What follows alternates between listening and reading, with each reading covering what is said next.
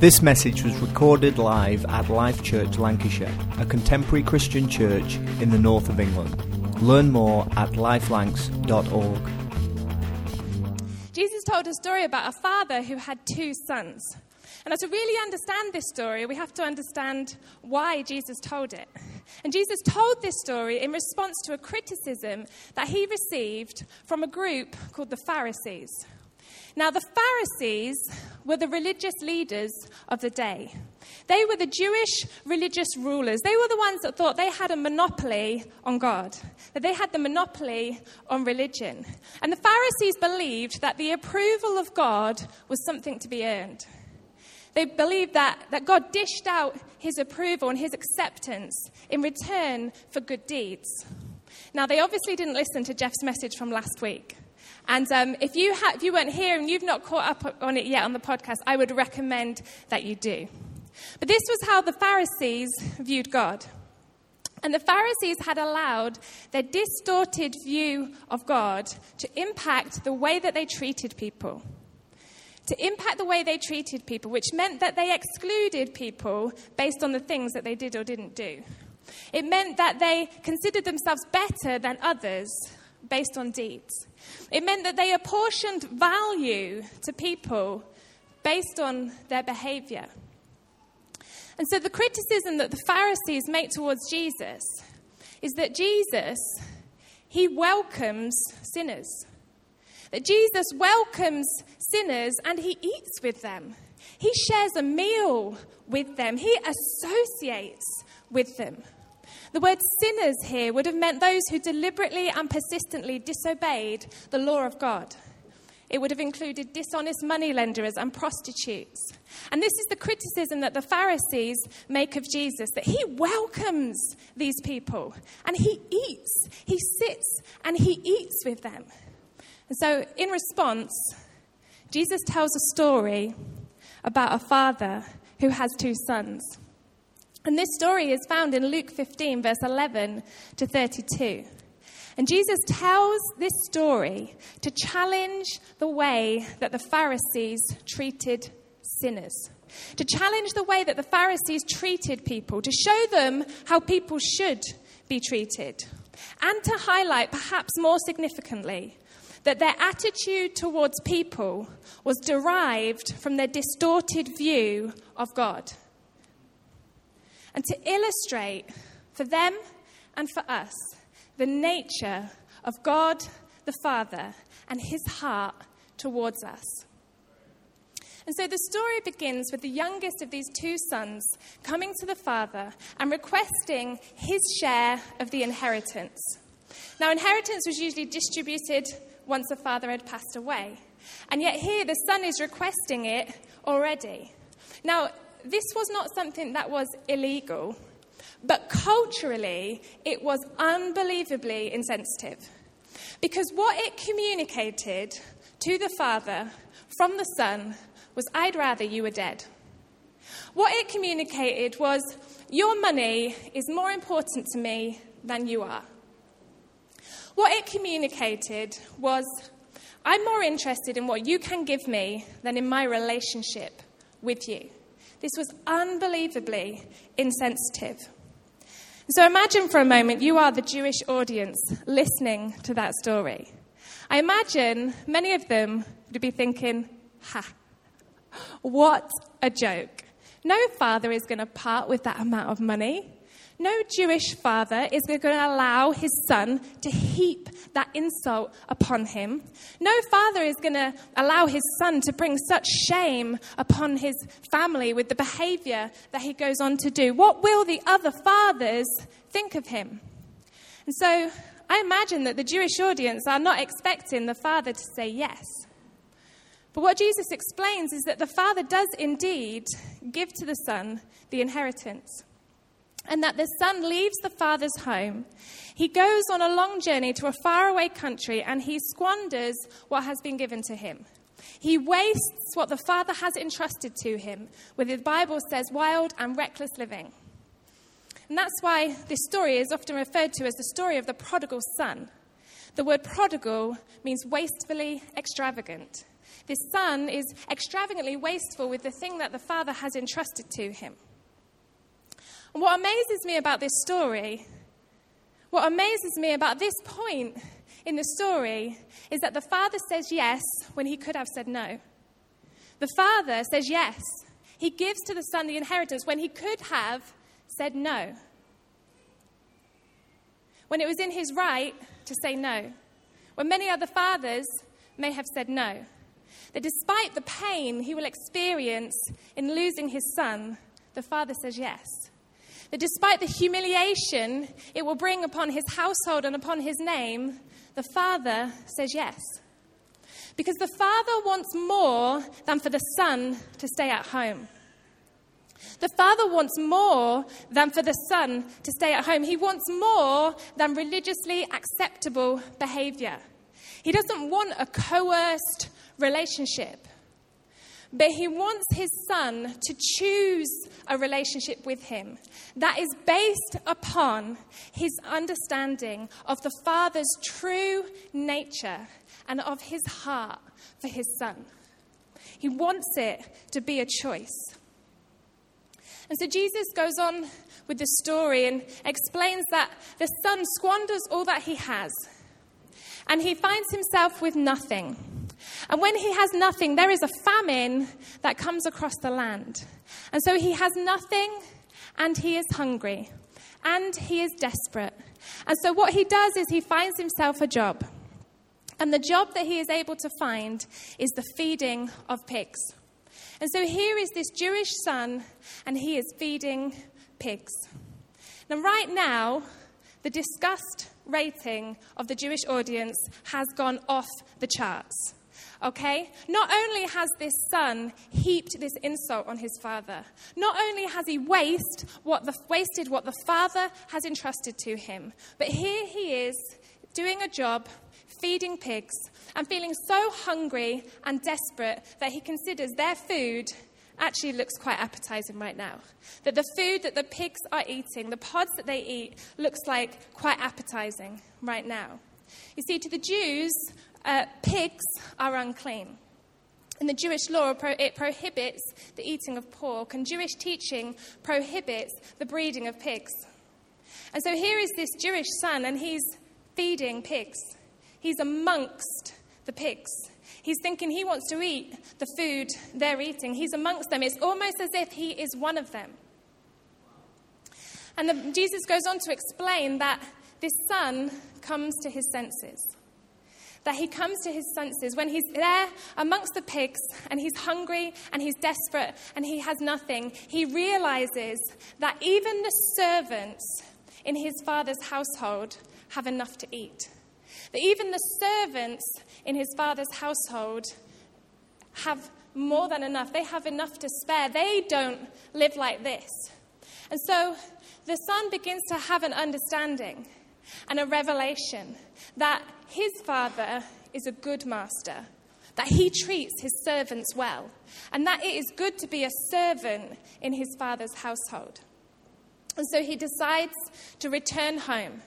He decides to make the long journey home and to say sorry to his father, to ask for forgiveness, and ask that the father might possibly accept him home in the house as a servant. The son has had a revelation. He has gone from a place of such disregard for his father that he was willing to heap the insult on him that I'd rather you were dead, to realizing that this man is a good master, that it is good to be a servant of this man.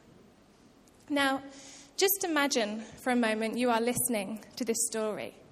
Imagine you're a Pharisee. You've allowed your view of God, that his approval is to be earned, to affect the way that you treat people, that it has resulted in you excluding people based on what they do, on considering yourself better than others, on apportioning value to people based on their behavior. I wonder how you think about the son right now. I wonder what you're expecting the father's response to be. You see, I think there'd be some in that group who considered that when the son returned, that the father would reject him. that the father would disown him. Perhaps the more extreme among the group were thinking, well, actually, the father's going to stone that son to death, because culturally that would not have been out of the question. And then maybe there were some who were sitting there and think, hang on a sec, I get what he's doing. I get what Jesus is doing here. He's starting to challenge our thinking, because the Father never does what we expect him to do. And so maybe there's some of them that were thinking, I actually think he's going to accept him home. I actually think he's going to say, yeah, you can become a servant in my household. Perhaps there's some that are looking a bit smug, like they've worked the twist out before it's happened. That think that after a bit of a telling off and then a bit of silent treatment, that he is actually going to accept that son back and let him be a servant in the household.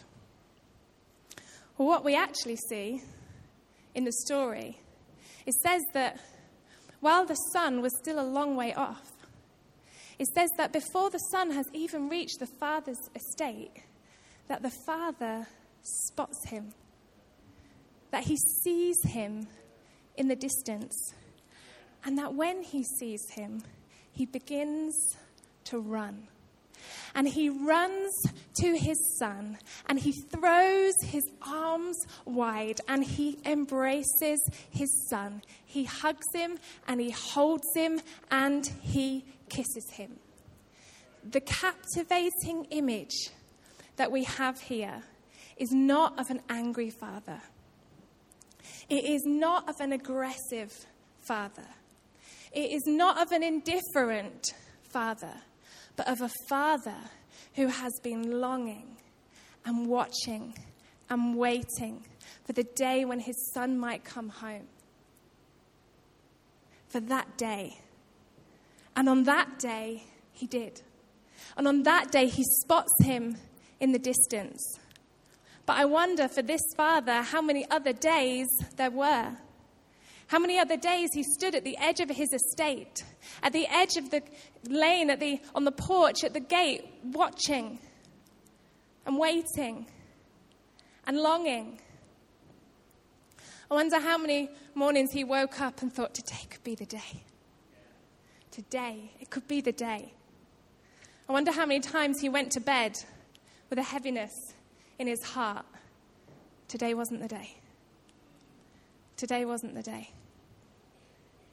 I wonder how many times he watched and he waited, and how many times he caught his breath. His breath was taken away as he saw movement, and then his heart dropped when he realized it was just a branch moving, and that his imagination was playing tricks on him, that the thing he so desired, the thing he hoped might happen, was playing tricks on him. I wonder how many days he imagined that moment when he'd see his son, when he could hold him, when he could embrace him, when he could kiss his face like when he was a boy. I wonder how long. But on this day, his son comes home, and his response is that he runs to him. Jesus has just thrown another cat amongst the pigeons with the Jewish audience, because a Jewish patriarch would not have run. A Jewish patriarch would not have run, and some writers say that a Jewish patriarch wouldn't have initiated this kind of embrace. And yet here is the Father. Here is a reflection of the nature of the Father and his heart towards his Son as he throws off the cultural restraint and the social restraint to run to him and to embrace him and to hold him and to hug him and to kiss him. This is the captivating image that Jesus paints for us of God the Father. And what happens is the Son begins to apologize. He begins to apologize, and what the Father does is he gets a robe and he places it around the Son's shoulders. And he gets a ring and he places it on the Son's finger. And he gets some sandals and he puts them on his Son's feet. And he begins to clothe the Son. And what he is doing here in putting these items of clothes on him is that these close items of clothes signify sonship.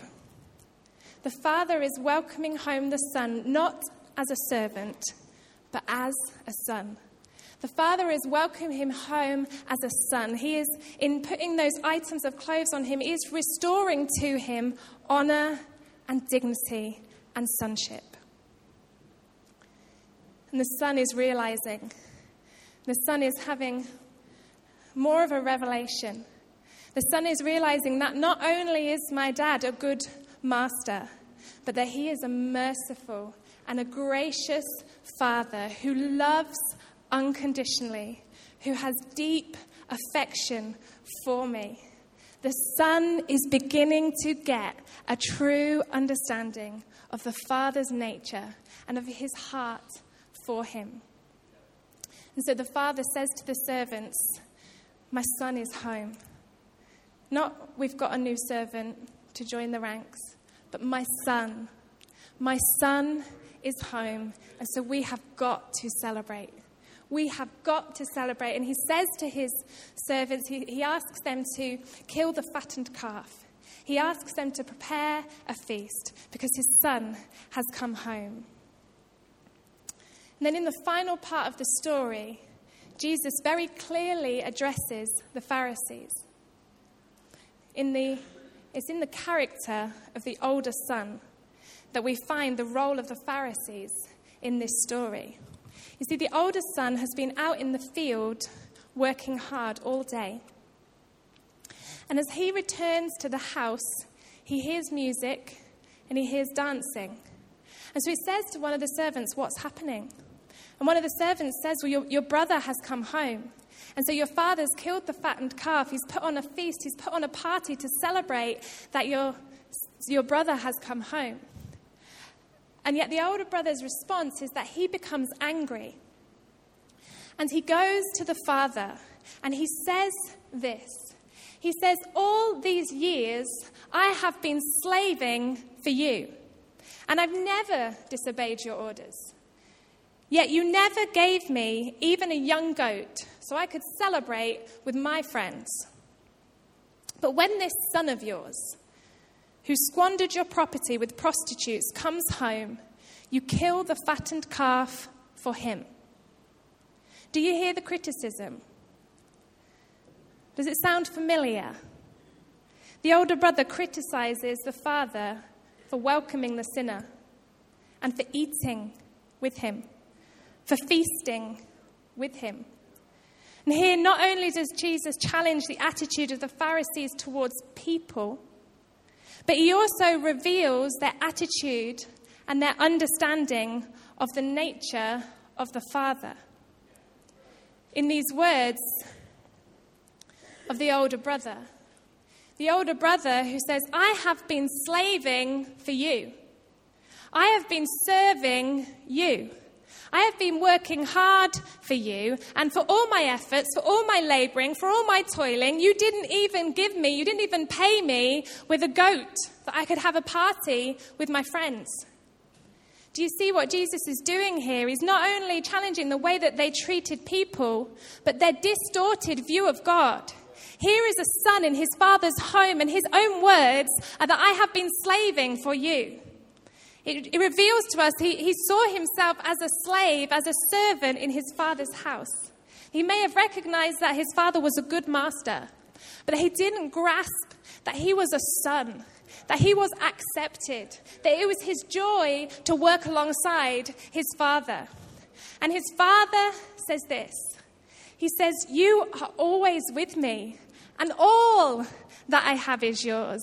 The goat and the calf and everything, all that I have is already yours.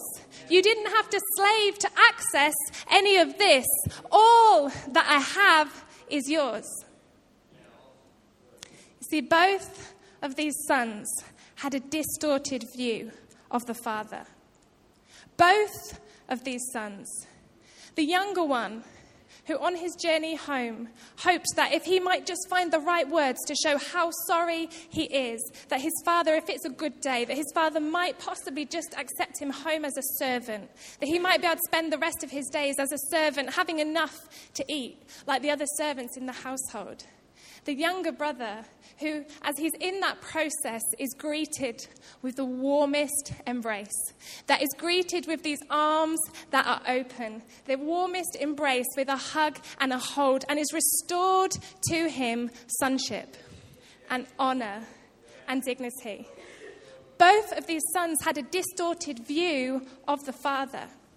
Then the older son, who whilst he was there, whilst he had remained in his father's household, never truly understood what his father was like, never truly understood the nature of his father and his father's heart towards him. Never understood that all that I have is yours. My arms are open. Jesus tells this story to help us understand the nature and the heart of God, our Father.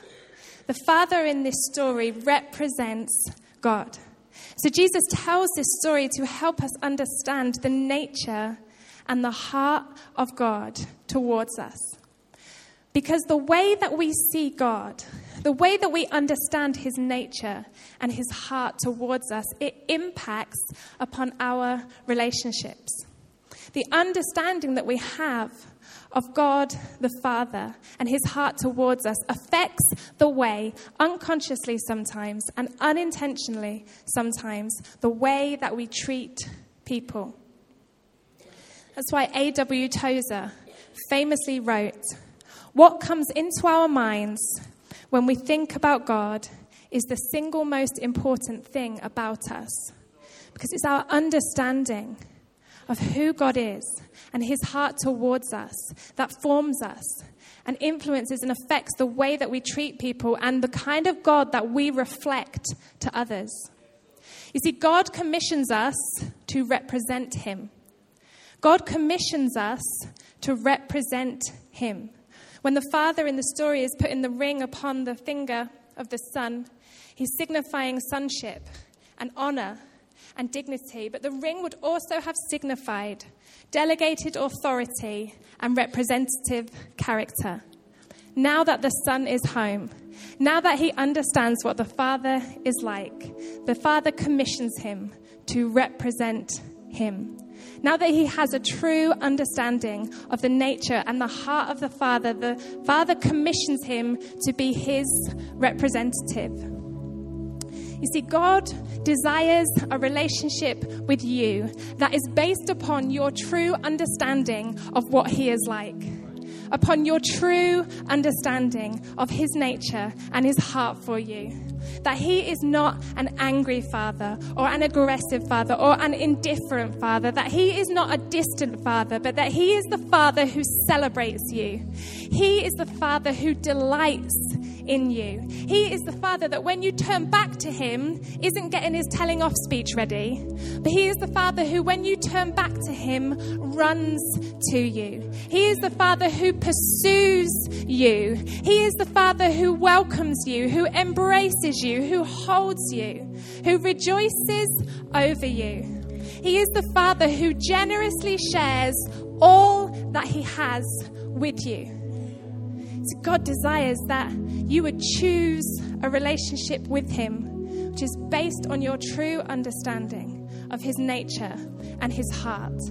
And that out of that, you would clearly represent him. That you would reflect him clearly. That it would transform the way that you treat people. God desires that you don't become like the Pharisees who burdened people through their words and their actions, who burdened people with the idea that the love and the acceptance and the forgiveness of God was something to be earned by the way that they treated people.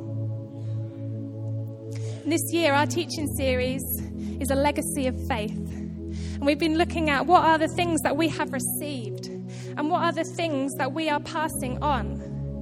You see, our revelation of the nature of Father God and his heart for us is so important for us. It's foundational for our own lives, but it goes beyond just us. See, our revelation of God affects the reflection that we create of God, and it affects the way that other people view God. Our revelation and reflection of God the Father affects the legacy of faith that we pass on. Our revelation and our reflection of God the Father affects the way that our children, affects the way that those who come after us, those who look to us, those who learn from us, or the way that they see God, how they respond to him, and how they reflect him to their children. Our revelation and our reflection of God the Father affects the legacy of faith that we pass on. A writer, Jack Frost, writes, "You will treat yourself and others according to the way you think God feels about you. If you know you are loved unconditionally, you will love yourself and others with that same kind of love. But if you feel you have to perform in order to be of value to God, then you will portray the thought to others that they need to perform in order to be of value to you." See, our revelation and our reflection of God the Father affects the legacy of faith that we pass on. The faith that we pass on to our children, to those that come after us, is influenced, is affected, is shaped by the way that we understand God and the way that we reflect him, by the understanding that we have in our hearts and our minds of who he is and how he feels towards us. And so to the dads this Father's Day, and all those who father, when it comes to reflecting God the Father, you have a unique role in helping your children experience what God is like. You see, oftentimes what can happen is we read throughout Scripture God described as a father. And so what we do is we attach to him the understanding of father that our earthly experience has formed in us. And we don't understand his true and his perfect nature because we attach to him the imperfections that we hear and that we see on earth. So your experience of father may have been a very difficult one. Or your earthly experience of father may have been a wonderful one. Or it may have been somewhere in between, but what it won't have been is perfect. Because on its own, humanity is incapable of perfection. And so what we understand of God as Father should come first by looking to him, by having that deeper understanding and that greater revelation of his nature and his heart towards us. And then that is what should be reflected here on earth, rather than looking around us and attaching human imperfections to him. Dads, you have a unique role in helping your children experience what God is like, in the way that you reflect the Father's heart in your home and in your community. And that comes from an ongoing revelation and a deepening understanding of what he is like. It's the kind of understanding that transforms your very being, that influences and impacts and forms the way that you treat others. And if that sounds daunting, let me encourage you with the words of the Apostle Paul, who writes, "Your grace is sufficient for me," that the grace of God is sufficient for you. I have come to realize that God's grace is sufficient for all of my parenting failures, that his grace is sufficient for you.